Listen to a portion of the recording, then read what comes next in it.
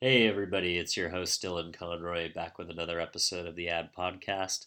This week we are north in Toronto interviewing Jeff Weiser, the Chief Marketing Officer of Shopify, and talking about how Shopify is helping power the next generation direct-to-consumer e-com business and helping those business owners have a more direct relationship with the customers and control their brand. Well, it seems like where Adobe's kind of mantra is like, how do we get creators to execute on their creative ideas? You guys almost have a similar ethos or vision of like, how to get that entrepreneur who's been sitting on the sidelines and has thinking, gosh, I've got this great idea for a product, or I've got this great idea for a business that keeps me up at night, but I'm not a computer programmer. I'm not a guy who can build a business. I can build a really great product, but I have no idea how to go to market and get it sold on the internet. I think there's two key things in what you just said. Yeah. One is this idea that you didn't know what we are.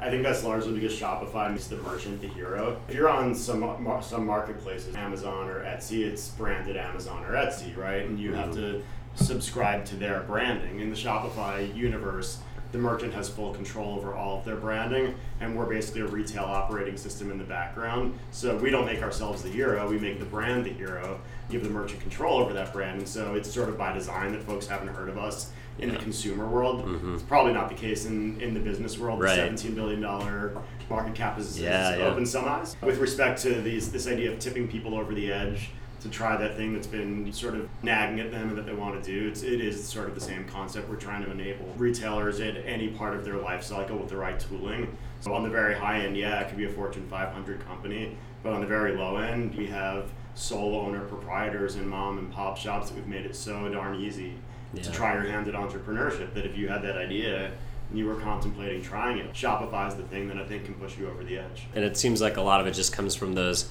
passion points that kind of keep you up at night. Part of the research when I was doing the research for this interview, I read about these guys. I think it's called like Smash Golf or something like that. I can't remember the exact name of the company, but it was this guy who was doing long distance golf contests. He couldn't find a club that worked for him, so he went back to his old university and had them custom manufacture a club, and then just kind of doing this as a side hustle. And then he actually got fired from his job when he had a kid on the way, and he was able to double down on his Shopify business, and now 4-hour work week, style, sitting on a beach somewhere and just running a really cool business. So it sounds like is that kind of how a lot of people kind of come into the platform, is they think of this as kind of a side business or a side hustle, and then it becomes something more?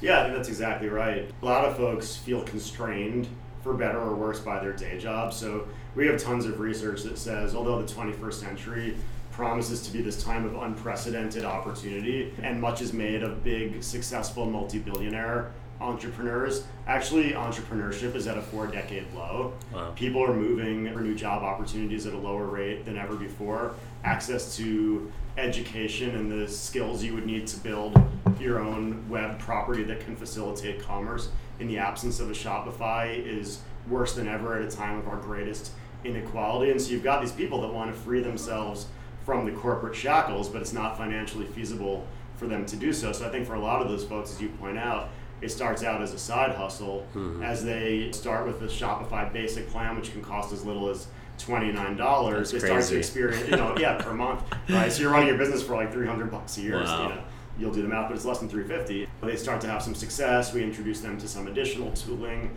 as well as the content to teach them how to use it effectively. They have a little more success. Now all of a sudden they've freed themselves from their job. They're actually making more money with Shopify, and it's given them the kind of freedom that they've really craved, which, contrary to popular legend, which would say something like entrepreneurship is about becoming the next Jeff Bezos, right? For them, entrepreneurship is about, like, I can pause and pick my kids up from school. Freedom and independence. And we find that that's what motivates our entrepreneurs. And frankly, they don't even look like the popular depiction of an entrepreneur. We think of these brash, rich, white, San Francisco-based men.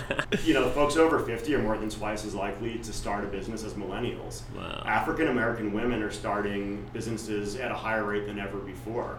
And so this popular depiction of the entrepreneur is really not what we experience at Shopify, servicing what we think of as real entrepreneurs. Now, it's kind of a heady thing from a brand perspective to try to take on and redefine and reclaim the term entrepreneurship, and we actually don't really do that in our marketing. But an entrepreneur to us is something very different than what it is in pop culture. So going back a little bit to your background and kind of doing my research on you, it seems that you've had an interesting career, and your ascension to the chief marketing officer is through what I would consider a somewhat non-traditional pathway, coming more from the perspective of a quant, an analyst, a marketer focused on the data science piece versus big branding campaigns or being an ad agency guy or something like that. We talk a little bit about your experience coming up through that channel, how that's prepared for you for your job today, and then do you see that being more of a trend as we move into the future? Yeah, it's a great question. I think there's a tendency when people ask you to tell them about your career to especially if you're being interviewed, not for your podcast, but for a job opening, right, to try to portray things in this incredibly linear fashion, like, oh well, I did this so I could do this other thing, and of course I knew that would lead to this other thing. The reality is that 15 years ago you said, Jeff, one day you'll be a marketer, I'd say you're effing crazy. Well, I was a quant through and through for over a decade. I managed analytics and strategy departments, and that was really all I did. Yeah. And they ran a pretty broad gamut of quantitative work, anything from basic reporting, dashboarding, marketing analysis, to we did a lot of financial work, FP&A-ish kind of work, budgeting, 3 and 5 year corporate planning, up through hard stuff, right? Data science, what today is called big data, predictive modeling, etc. And as you surely know, over the last decade or so, marketing became a much more quantitative discipline, driven by a couple different things, but two of the most important ones are the move of media dollars from offline towards trackable digital channels, and also sort of the broad availability of third-party data to help inform your modeling for CRM. Marketers started coming to me being, hey, I've got a $100 million budget, what's the optimal way to split it up? Or I'm running a customer marketing program, I'd love to have segments, and I'd love for them to be analytically derived, can you help? And I'd say, I don't know, the quant team's happy to try, we'll take a look at the data. And as we dug into the marketing data and made recommendations to marketers, they started to get really good results. And so the company I was with at the time was like, oh, these marketers are kind of doing well when they go to the quant team. Why don't we try moving one department under Jeff? So I took on the CRM practice, which is, customer relationship marketing. So marketing to your existing customers. And we were fortunate to double the revenue in the first 2 years. Wow. And they're like, oh, that was pretty good. Why don't we try moving acquisition marketing under Jeff? The basic trajectory was that every year or so, I'd take on another marketing department, but I was still kind of surprised when the phone started ringing and companies were like, hey, you want to be our CMO? Wow. And it was a little bit of a trial by fire when I took on the first CMO gig, because as you point out, yes, marketing is becoming more of a quantitative discipline driven by data science, but at the same time, you've got to do that core market research, the market segmentation, brand position and identity. Product marketing was new to me, and some of that stuff I had to learn on the ground from folks who are competent to manage, but I hadn't done their jobs. This time through, it's not my first rodeo, and so I've become competent in the more, let's say, brand and creative elements of the CMO gig, so I've become more well-rounded that way. But I read a stat that said 15% of marketers, CMOs, come from analytical backgrounds, and I think that number is going to be way higher in the future. Changing. Yeah, I mean, I'm increasingly, I increasingly hear from recruiters things, man, this company's really looking to dump its traditionally trained CPG brand marketer and hire a quant marketer. Who do you know? That's cool. So I think it'll be more, but I also do worry a little bit about the possible overcorrection. All the modeling in the world will tell you what's working and maybe why it's working, but it won't actually deliver experiences that do work. Right? And so you still need creative that sings, so to speak, to deliver something the numbers. Creates the halo. To deliver the numbers that the models actually deem success. Right? So it's both.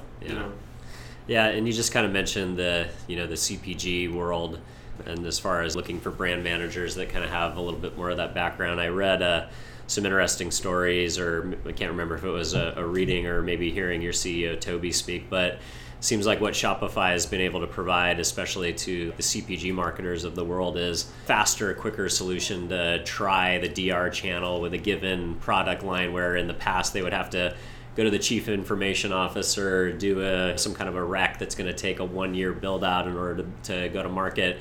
And some of these brand managers are just saying, screw it. They're just going rogue and like banging their own credit card for a Shopify account and just taking new product launch to the streets. Can you talk about any of those successes or kind of how that's kind of changing the game almost? Yeah, I mean, I think that what you're seeing is that the 21st century brand is the direct-to-consumer brand. I'll let them speak for themselves, but the IAB, the Interactive Advertising Bureau, whatever it stands for, done a ton of research around this, and they've got a whole thesis about the difference between the 20th century retail intermediated brand and the disintermediated 21st century direct-to-consumer brand. And I'm actually going to be speaking about it at their first direct brand summit in late October. But I think you're absolutely right. What the CPGs are standing up and taking notice of is this direct-to-consumer trend, and they're saying, well, how can I free myself from this third-party mediated relationship with the consumer? And so you see things. I mean, the one that sticks out in my mind is that I'm probably going to get this wrong, but I think it was Coke, right? Mm-hmm. Like started selling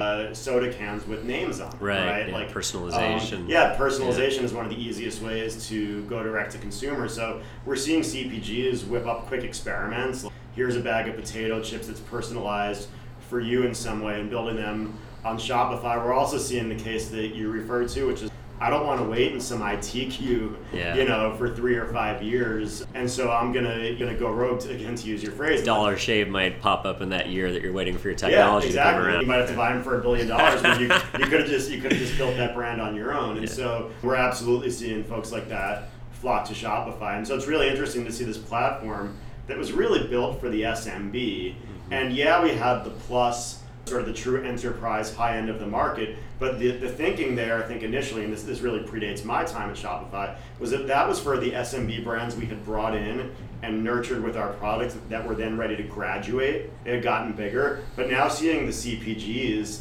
bigger companies, enter at that level and sort of from the top down, because the direct-to-consumer brands have made themselves noticed and have identified themselves as the wave of the future, I think is an interesting phenomenon. I think you're fairly new to the job, right? Like about 6 months in, or do I have that right? Yeah, well, they say, what's the average tenure of a CMO these days? It's like, right. Someone told me it's like 18 months. What attracted you to Shopify, and why did you take the role over here, besides the obvious things? What really got you excited about this role? This might sound redundant with something that I've already said. I'm really obsessed with direct-to-consumer marketing for a couple different reasons. One is that just as, I think of it in 3 different axes, right? One is as a consumer. I think I mentioned before you started taping that everything I'm wearing is direct to consumer. Facebook's got me in absolutely the right segment. Yeah. All day long I see the direct to consumer brands advertising to me, whether it's Chubbies or Greats, and I can't help myself but buy them. It's so I think there's a real market for, hey, I want designer quality apparel, which is our biggest category, but whatever it is, be razors, at half the price and get a chance to support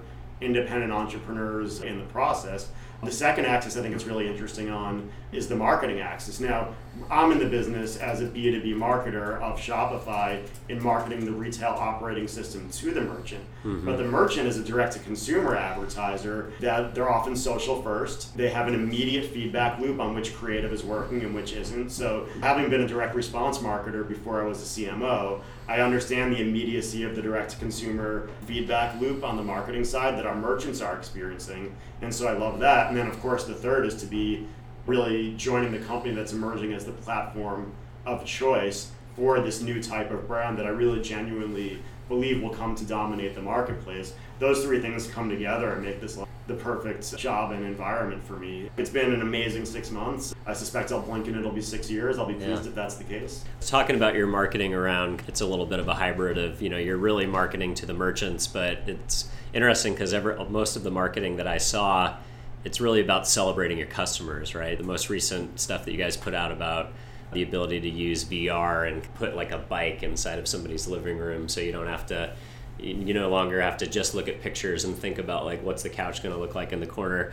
Seems like a lot of your campaigns are really driven around customer success stories, like finding somebody out in your ecosystem who is doing something right, or bringing them maybe first look at a new piece of technology or a new way to market to their customers, and then building a customer case study out of that's really exciting and cool. Is that kind of the...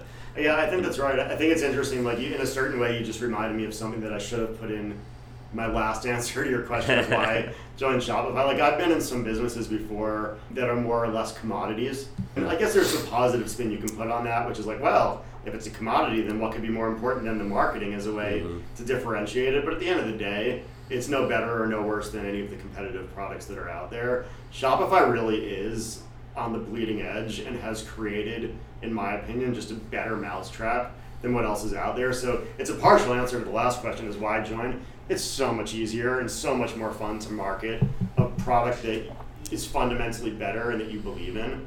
Pivoting to the question you asked about AR, VR, Shopify's been thinking about that for 3 years. We're always taking advantage of the latest ARKit Apple tools. And our perspective is that shopping is going to become an increasingly immersive experience. We've always known it's a non-linear experience these days, and that consumer may discover a product in one channel, maybe it's a social channel, then they may go search for it and find it on a website, but it's non-linear. In addition to the non-linearity of the purchasing journey, I think we're going to see an immersive purchasing journey. And so the ability to envision the bicycle in my space, or how's that piece of furniture going to fit, or does this clothing item I'm thinking about buying match my shoes, and being able to take the clothing item that's on your mobile device or your computer, right, and line it up against your shoes as though they're in the same room. It's amazing. We've been 3 years ahead of that trend. We're proud of the tools we're offering. So you talked a little bit about the competitive set.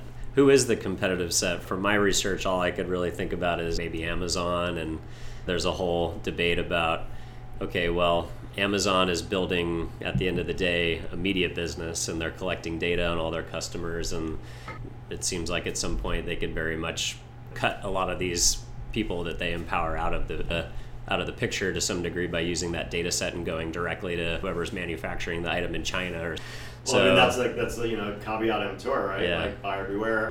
Amazon is a marketplace, and Amazon it's wonderful. I buy lots of barcode items on Amazon, toothpaste, toilet paper, what have you. But the reality is that Amazon's also going to control your brand, right? You don't own the depiction of your brand and the experience for your consumers if you're on Amazon. You don't own the customer relationship. So in that sense, it's not any more disintermediated than the 20th century brand that relied on a retail was. And you don't even in many cases get to set your pricing on Amazon. So there's a pretty high level of control. So I think the key differentiator for Shopify is, as I described earlier, you might not even know if a store is Shopify powered. The merchant has so much control over the brand experience. There's a story, this is actually not an Amazon story, but it's a marketplace story that is really relevant here that some folks on my brand team love to tell, and that I'll reiterate, which is that we have someone actually who's on our brand team here, and she was selling apparel that's targeted to the LGBTQ plus market, and she was selling it on one of these marketplaces where she didn't have a tremendous amount of control over her brand, and she would get feedback like, oh, like, hey, thanks, like, that's a cool t-shirt, I'm really glad I bought it. When she moved her store to Shopify, it's still on Shopify, it's called Passion Fruit, and I'd encourage anyone to look at it. But when this member of our team, Liz, moved Passion Fruit over to, it was called something different then, but now it's Passion Fruit. Yeah. When she moved it over to Shopify, she wasn't getting feedback anymore, oh, hey, cool t-shirt.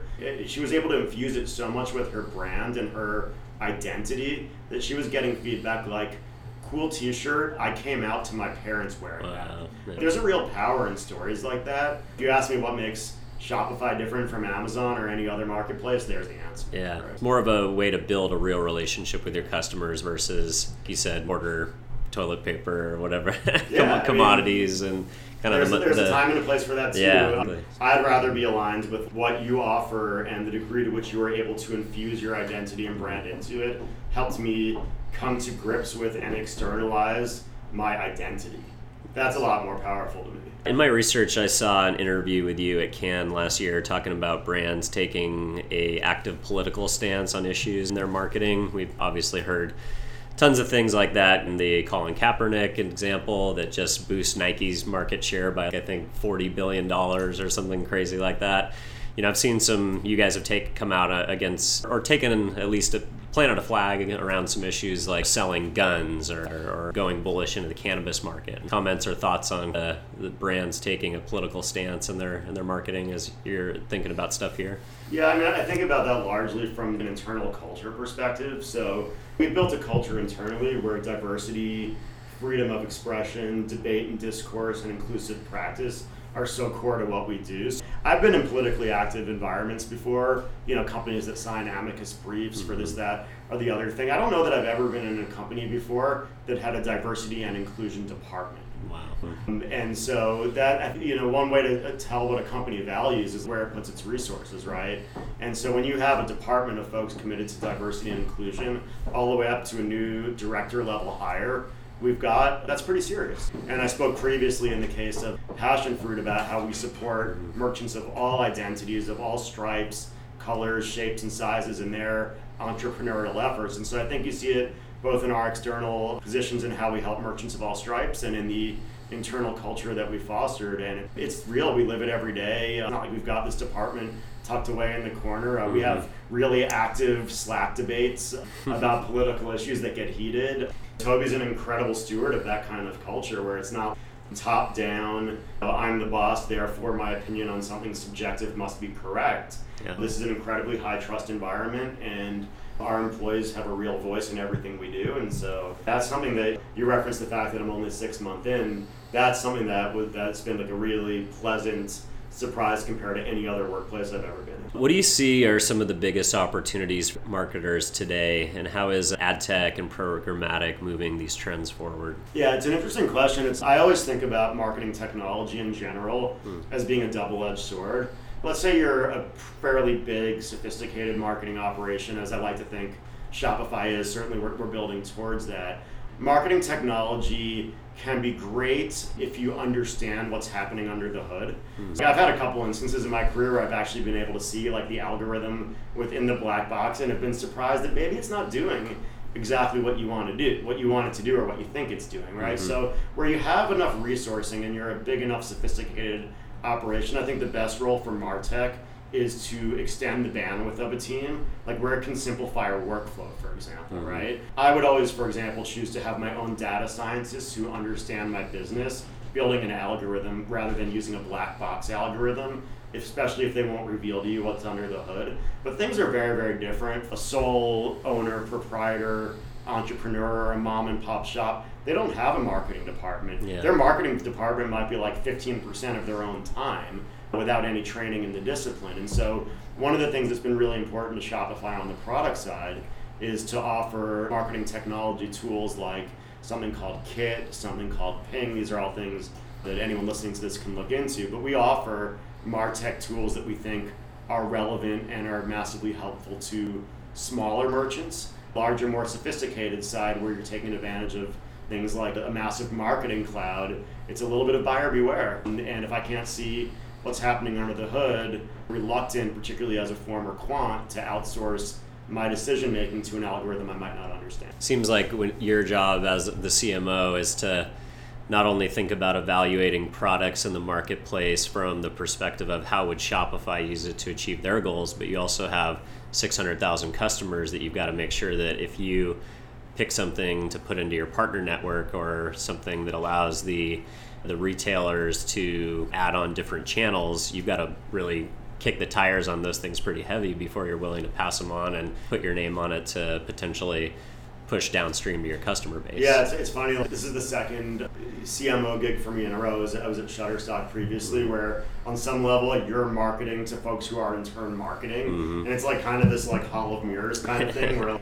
trying to maintain both concepts in your mind simultaneously is like a tricky thing to do. We're really fortunate at Shopify. We have a really sophisticated team out in San Francisco that's building the MarTech product for our merchants. And we've got sophisticated internal teams that are making sure that our enterprise marketing operation here at Shopify is using the right MarTech for us, and it's not always the same set of tools. But yeah, we're looking at both sides of the equation, and it's a fascinating place to be, particularly with MarTech being a space that's moving so fast. There's incredible new things happening, but at the same time, there are things that were once sophisticated that are getting crushed because they're being commoditized.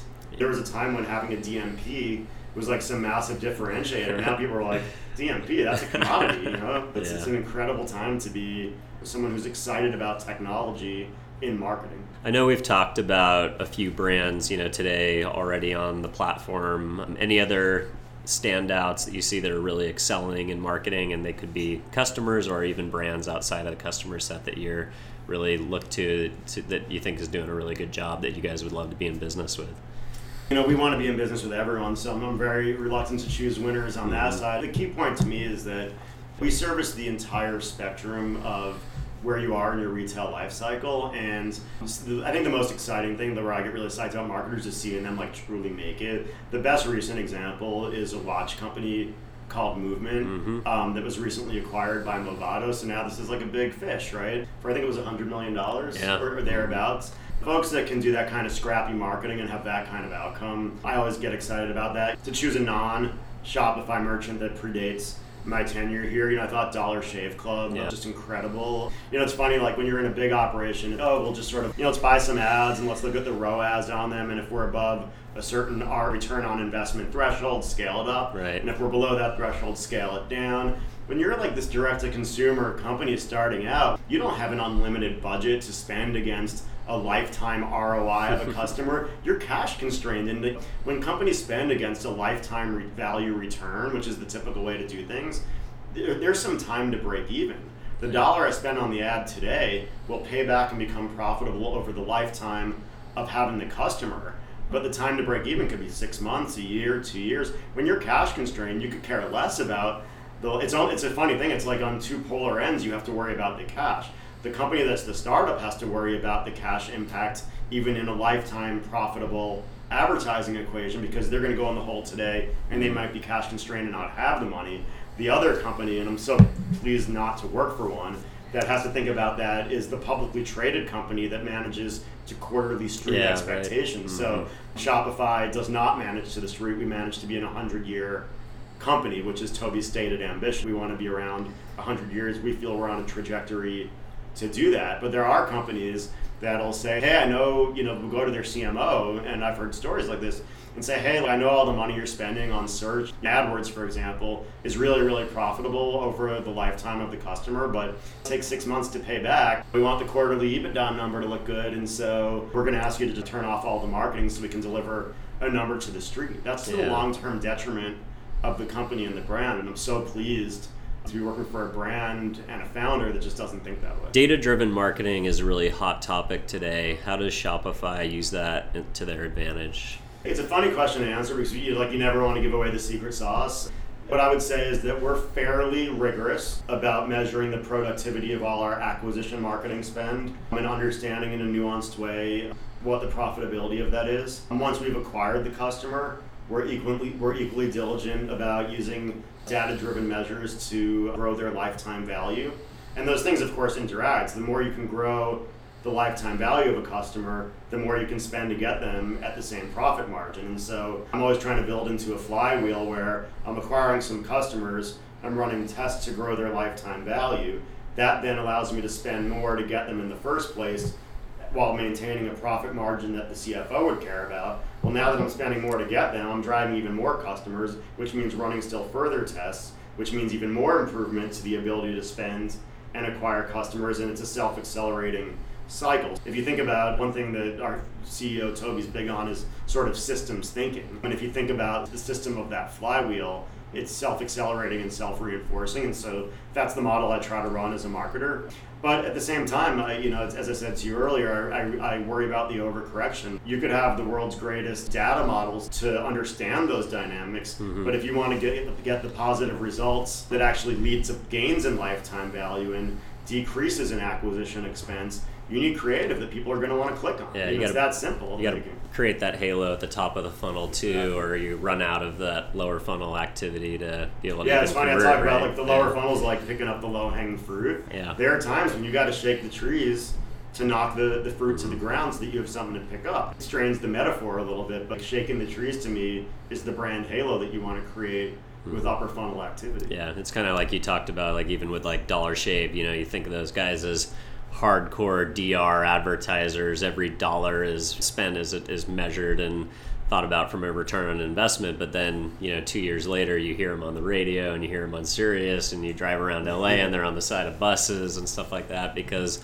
eventually you tap out those DR channels, and if you don't create more demand at the top of the funnel, then where are those new customers going to come from? 1,000%. Like you start to run out of scale. Yeah. I also kind of have this hypothesis. I don't really have much data to back this up, or haven't sought this data, that there's such a premium on measure. This goes back to like, has the pendulum swung too far in the direction of quantifiable direct response marketing? Yeah. But there's such a premium on just the fact of being able to measure something. Not that it's working or that it's not working, just the premium of measurability, that less measurable channels may actually be selling at a discount to their channel, discount to their channel value, just because they're not measurable. Yeah. Not because they work any less, right, but because there's a premium on measurability per se. Yeah, and that's crazy.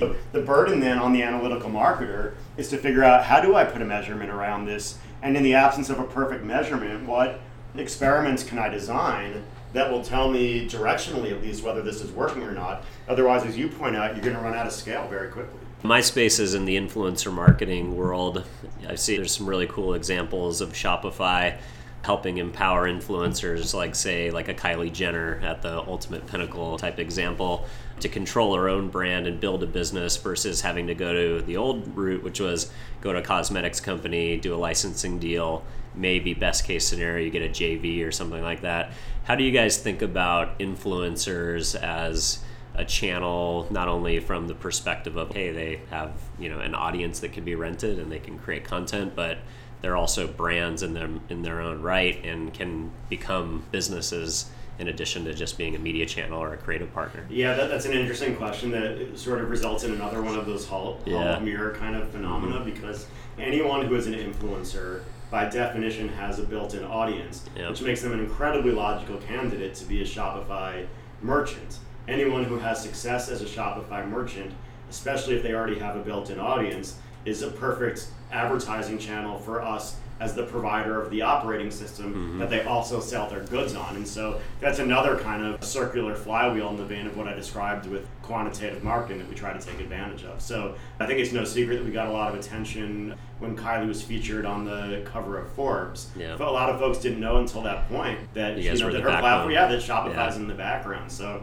great example of someone being both a successful merchant and an advertising medium. In that case, the channel was PR, and also, but also being an advertising medium for the company. And so we benefit doubly from those kind of... And scalability and stuff. I think I read something like she has a team of 18 people or something like that, and it's the fastest growing company, fastest growing brand. It might outpace Dollar Shave even as far as quickest company to $1 billion. Yeah, that's interesting. I'm embarrassed that I don't know her exact metrics offhand, but what I can say is if she's got 18 employees, while on the one hand that may sound big, I think the most recent number I read about her revenue was $800 million. Yeah. On a ratio of revenue to employees, that's amazing. A lot of companies try to stay in $1 to $2 million revenue per employee ratio. For her to be in a 2-to-1, she'd only need $36 million in revenue, and she's more than 20x that.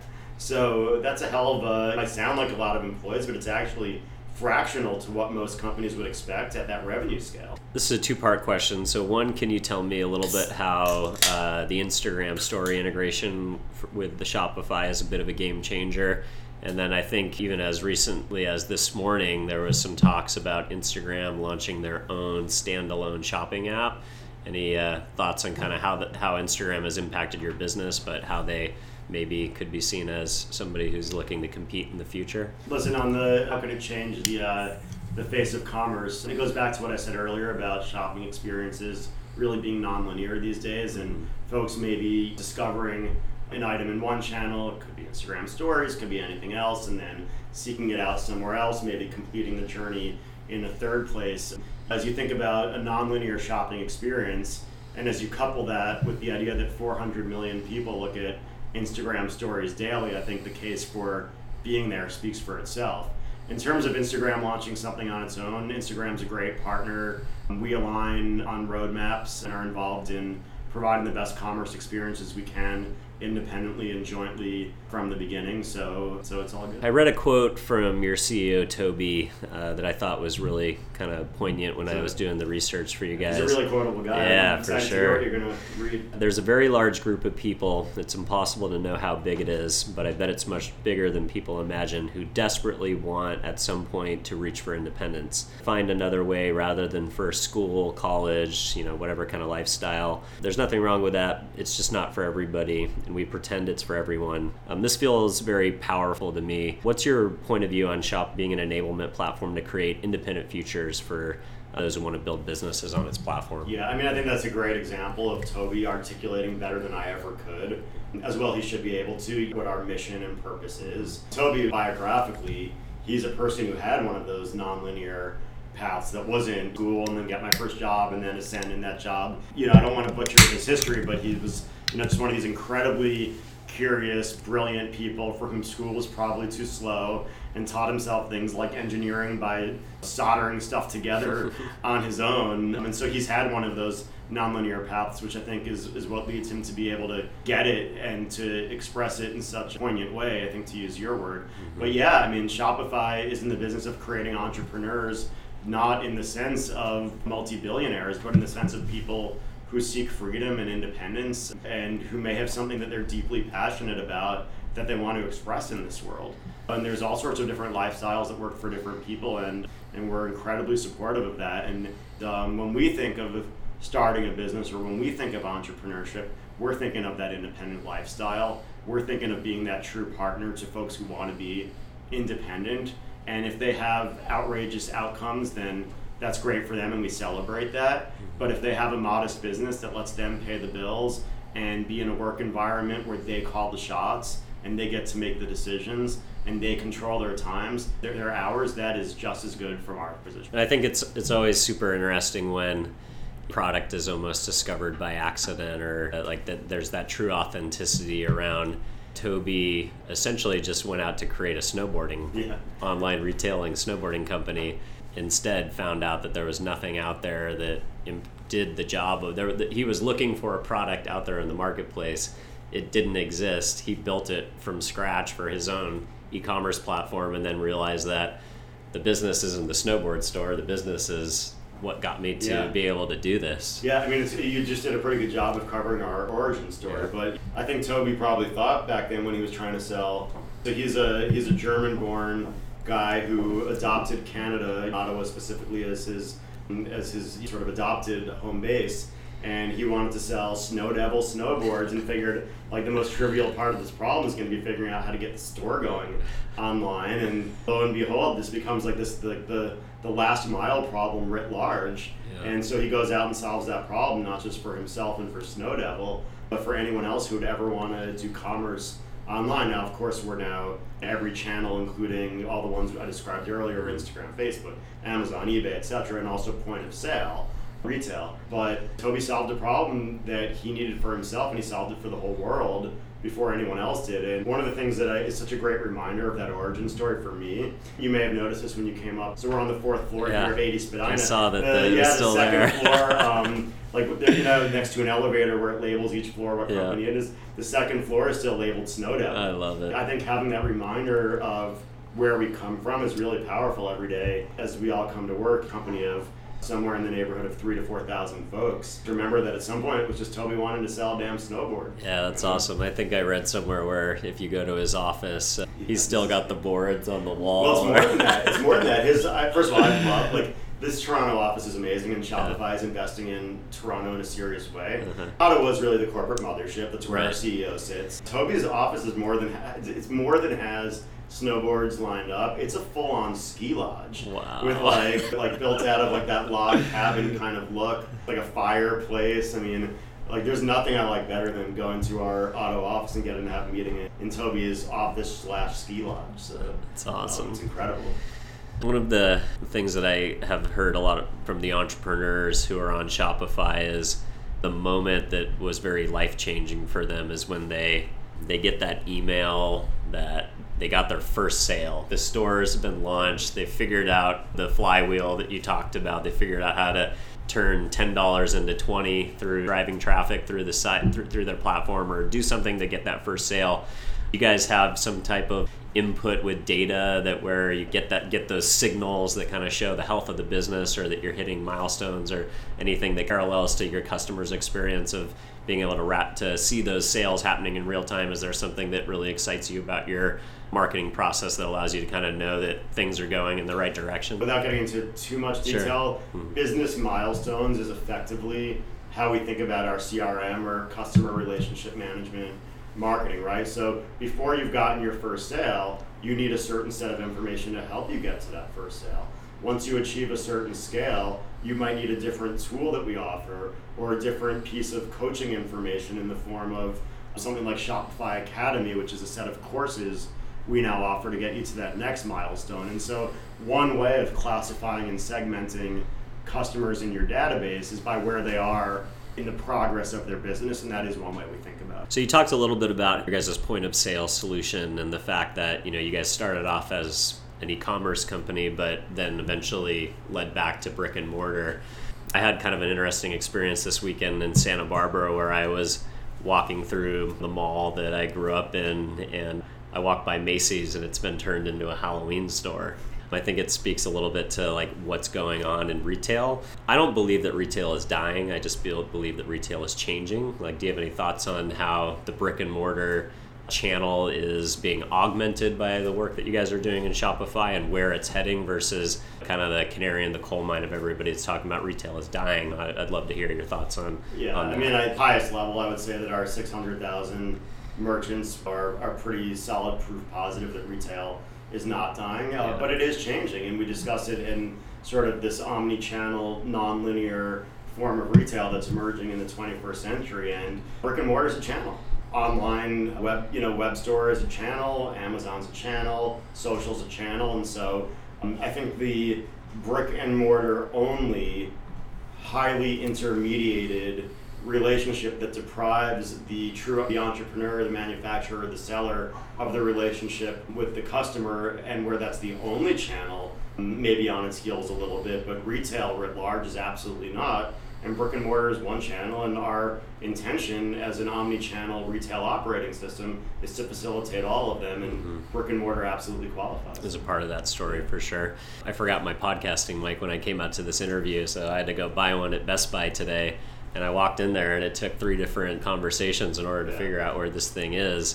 It seems like that's a big point of frustration on why people just want to deal with stuff online, because they don't have to deal with a sales associate or somebody that's getting paid minimum wage, that doesn't know the product, that doesn't have expertise, doesn't even want to be there, it seems like a lot of the times. It seems then you've got other companies, say maybe like a Lululemon, for example, another great Canadian company up here, who's creating not just a retail environment, but really a community center, for a lack of a better word, a place where you can come and do yoga classes or go do running, and you can exchange anything you want based on the Nordstrom's model of anything you turn is okay. Are there examples inside of the Shopify client base that you've seen migrate from just being an e-com brand and is now building that customer experience on the ground from the perspective of a brick and mortar channel to supplement what you guys are doing? Asked that question. I mean, before I answer the question about the specific brand, I think what the Lululemon example suggests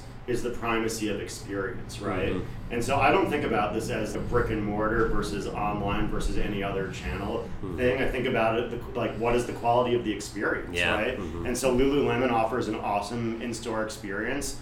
Shopify merchants on their online web channel get to offer an awesome experience because they control the brand. And so to me, it's not a channel distinction, it's a quality of experience distinction. But to answer the question you directly asked, yes, we do have brands that start off online and achieve some level of success where they then migrate into brick and mortar. We have a female-centric operation called Bulletin out of New York City that started exactly as you described and now has retail locations in New York. And so that's an example. Talk about the spectrum of Fortune 500s down to up-and-comers like Bulletin, and that's one that we happen to love. And does your point of sale solution help tie back that customer lifetime value, customer experience to kind of give them that full 360 picture of whether that person orders something online or in a store. Is that kind of what you guys are looking to marry, those two channels? Yeah, I mean, it's interesting. It's actually something we didn't talk about yet, but probably should have, is sort of the back office element of what Shopify offers. So consolidated reporting, right? Mm-hmm. That's a big facet of what we offer. And so if you're in multiple channels, being able to report against that's going to be important. Just this week, we launched multi-location inventory, which is one of the most requested features from our higher-end merchants that may have more than one physical location, right? It's not just sort of those fulfillment and reporting tools. We have integrations with the best shipping operations where we've pre-negotiated the best deals, right? We offer the ability to get a small business loan through Shopify Capital. And so there's a tendency to see Shopify as a sales operation, but it's really, in a certain sense, a small business in a box. Are there any standout stories for you of great salespeople who were able to call on you and break through, and what did they do that was different that made you take the meeting versus, I'm sure you probably get hit up fairly often as a guy with a CMO title on the role. I was complaining to Dasha, who's awesome. We have something called an expansion pack, which is not me. It's something it's a person who can help you in like all facets of everything you do. And sitting right next to me here is Dasha, who can help me with just about anything. I was saying to her today that I must get like 100 or 200 cold emails a day. Like, I don't know of any. Some of them are definitely valuable. Yeah. I have no mechanism to sort out which ones. Yeah. And the quote unquote the ROI on sifting through them, even to find the one or two that I genuinely presume are valuable, just scalable. Isn't there, and so they get lost in the mix. There's always one, like when I think about really great experiences, it's often people who aren't directly trying to sell me something. Sure. One I think of is like there's a company I love on the MarTech side. It's called Action IQ. Mm-hmm. It's offering a customer data platform that basically, if you're in the business of customer marketing or CRM marketing, one of the things you need to do is cut lists, right? Like, we've got this new product. Which subset of our database should we market it to, right? And that often looks like a marketer spelling out a bunch of criteria, sending it over to marketing ops group or a BI, a business intelligence team. They then write SQL queries to extract the data. They then send the list back, and the marketer goes, what? My criteria only led to 100 customers to advertise this to? That's not enough. What if I loosen the criteria to this? It goes back over the wall. Right? This customer data platform basically lets you drag and drop criteria and instantly shows you the size of the list. Nice. And lets the marketer can create their own segments without dealing with BI, without dealing with marketing ops, and then deploy them. Anyway, it's not a story about why Action IQ is an awesome No, I love it. Yeah, although it kind of is. It's always great to have a recommendation for people. I'm sure people out there thinking about that. So, but I always think of like one of the best sales experiences I ever had was when their founder and CEO, a guy named Tasso, I was introduced through one of the board members of a prior company, mm-hmm. and figured like, I'm just taking this meeting as like a favor to a board member. Tasso came in and he wanted to chat about where marketing was going. Yeah. And tucked into there is the role that Action IQ as a customer data platform can play in the future of the space and the industry. But to me, he had such a clear vision for where marketing was going, and it was almost tangential that there was a product to be bought to head in that direction. Yeah. I actually became, I believe, if not the first, I think the first, but if not the first, the second customer ever of this tool, which is like always a risky thing to do. I mean, what's the easiest way to get fired as a CMO? It's like spend like hundreds of thousands or millions on a tool on an unproven asset. But it's unproven and doesn't work. Yeah. Of course, it did work, and it ended up getting adopted. I'm not sure which ones I'm even allowed to say, but massive companies and I've heard of now use Action IQ. Pleased and proud to have been an early customer, and the reason I was willing to take that leap is because I felt so deeply that Tasso, the CEO, knew where the space was going. Not because he sold the product well. He didn't come in with talking points or a deck. It was like a chit chat. Rather than come in and doing capabilities presentation or something like that, he just non-leading conversation about where the world's headed, where the industry's headed, and those things kind of came out more naturally than hard sales pitch type of a situation. Yeah, but I think it also relied on him having a genuine perspective. Mm-hmm. And by the way, that perspective might not have landed with everyone. There might be someone else, some hypothetical other CMO that's, I'm sorry, but I just don't think the marketing space is going where he suggested it was. Yeah, so he's taking a risk. Now I happen to think he was right, so it worked nice nicely for me. But he had a real perspective, and it wasn't. A lot of folks come in, and like the most typical thing I get from a salesperson. So what are you trying to achieve in 2018, or what are you trying to achieve in 2019? And obviously, they're going to then tell you how their solution can deliver exactly what it is that you're signed up to achieve. And it's like, feels like kind of a backwards, like, wait, that's the wrong order. Why don't you tell me what you you could do for me, right? So I'm always wary of, just tell me what your goals are so that you can pair it back to me. Right. Your solution in light of knowing what those goals already were. Yeah, or all things to all people, where everyone's, people will grab those bullets and say, oh yeah, we can do that. And no, that makes sense. So I have a lot of friends who worked at MySpace, had a seat at the table at the beginning of social media.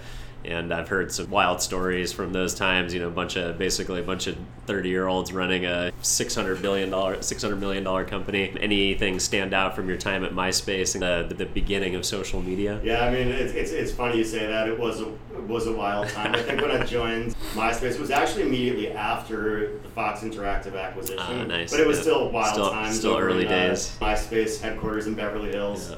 And it was as you described it. To take a step to address it more seriously, one of the things that it points to for me is that I was involved with a bunch of things that were early. When I joined what became Yahoo Search Marketing, it was Overture. Oh, wow. They invented the bidded search marketplace that's now dominated by AdWords. Yeah. Got MySpace. I was involved in the very early days of social gaming, first as a contractor to Zynga when it was 20, 30 people. Wow. Then Social Gaming Network when it was maybe 4 or 5 people. These were all companies that had really good outcomes. I think the lesson to me from all of that, and this includes the MySpace bit, is that a lot of times people focus on the entrepreneurial idea, but the reality is folks are often converging on the same idea at the same time, and so much comes down to execution. Yeah. You'll often find that when you look back at a space, was MySpace a little earlier than Facebook? Sure. Right. Yeah, but it was about the same time, right? Yeah. Having the better product and just better execution so often determines the winner. That now when people go to me, oh hey, I've got an idea for a company, big deal, can you execute it? Like everyone's got an idea for a company. They probably all have the same one today because they're logical evolutions of ideas that preceded them. Yeah. I think that's a lesson from MySpace and just about everything else I've seen in the early stages. Yeah, and it seems like you were able to make those strategic picks very wisely. Some of the names you just wrapped off being early stage on yes and no. some of those companies. Some were good, some were bad. There are people who will tell you they have perfect vision and they've only picked winners. It's hard when things are early. One of the things I admire the most about Shopify, frankly, is that other than me and our new CFO, this is basically a founding team that's stuck together. So when you think about the vision of these individuals, they're all still here. And the only reason I'm here is because our CMO became the chief product officer. He didn't go anywhere. And the only reason our CFO is here is because our former CFO retired. And so you really have a founding team where no one departed and everyone had a shared early vision, and that's really rare when you think about how hard it is to pick winners, and they're all here and they're all together except for one guy who retired. I think that's amazing. Any predictions on marketing trends and where things are headed in the upcoming year? Yeah, it's fun to prognosticate on what's coming. It's hard for me to say exactly what the time horizons are, so coming year, you don't know. I think certainly voice, got connected devices. You're used to a search environment where you ask a question in a bar and you get 10 results. Like, what does SEO look like when there's one result that's spoken to you, right? Coming up number 2 is worthless, right? Talked a bunch about VR, AR, so I think we've got that one covered, but I think shopping experiences are going to become much more immersive, and that may help facilitate sort of this promise of social commerce that hasn't really quite landed yet, but the immersive experience may facilitate social commerce in an interesting way. One of the ones that I always think is hilarious, because it's sort of like what's old is new, is chatbots. They were the cheesiest thing in the 90s, but coupled with AI and machine learning, they're getting awfully smart. It's too early for me to talk about, but there's formally advised a startup that's doing incredible things using AI to power chatbots that are really, at least in the early demos I've seen, are genuinely adding value. You've seen the AI infusion into the marketing tech that Shopify offers its merchants, right? We talked about Kit and Ping earlier. So those are some of the big ones. It's a fast-changing space, and as marketing becomes more about data and technology, it changes faster and faster. So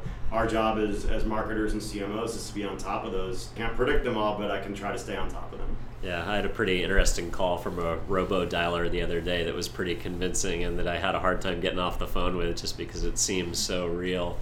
What are you most excited about future for Shopify?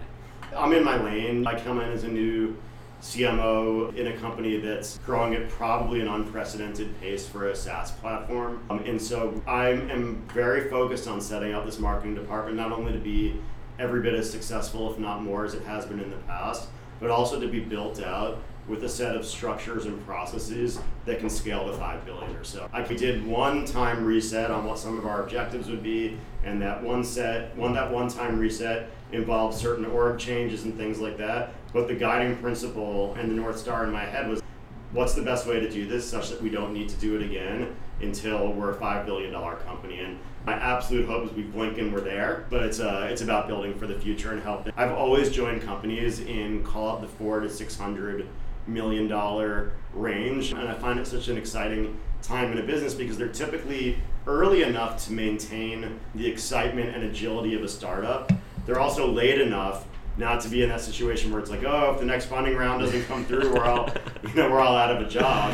But I really love that stage of companies where it's about growing up and making the transition from an incredibly successful startup to a true enterprise business. And as I walk into this really, really talented marketing department that my predecessor had built here at Shopify, taking it to that next level is what I'm very focused on right now. Thanks, everybody. That's all the time that we have for this week. Don't forget to subscribe to the show so you don't miss any future episodes.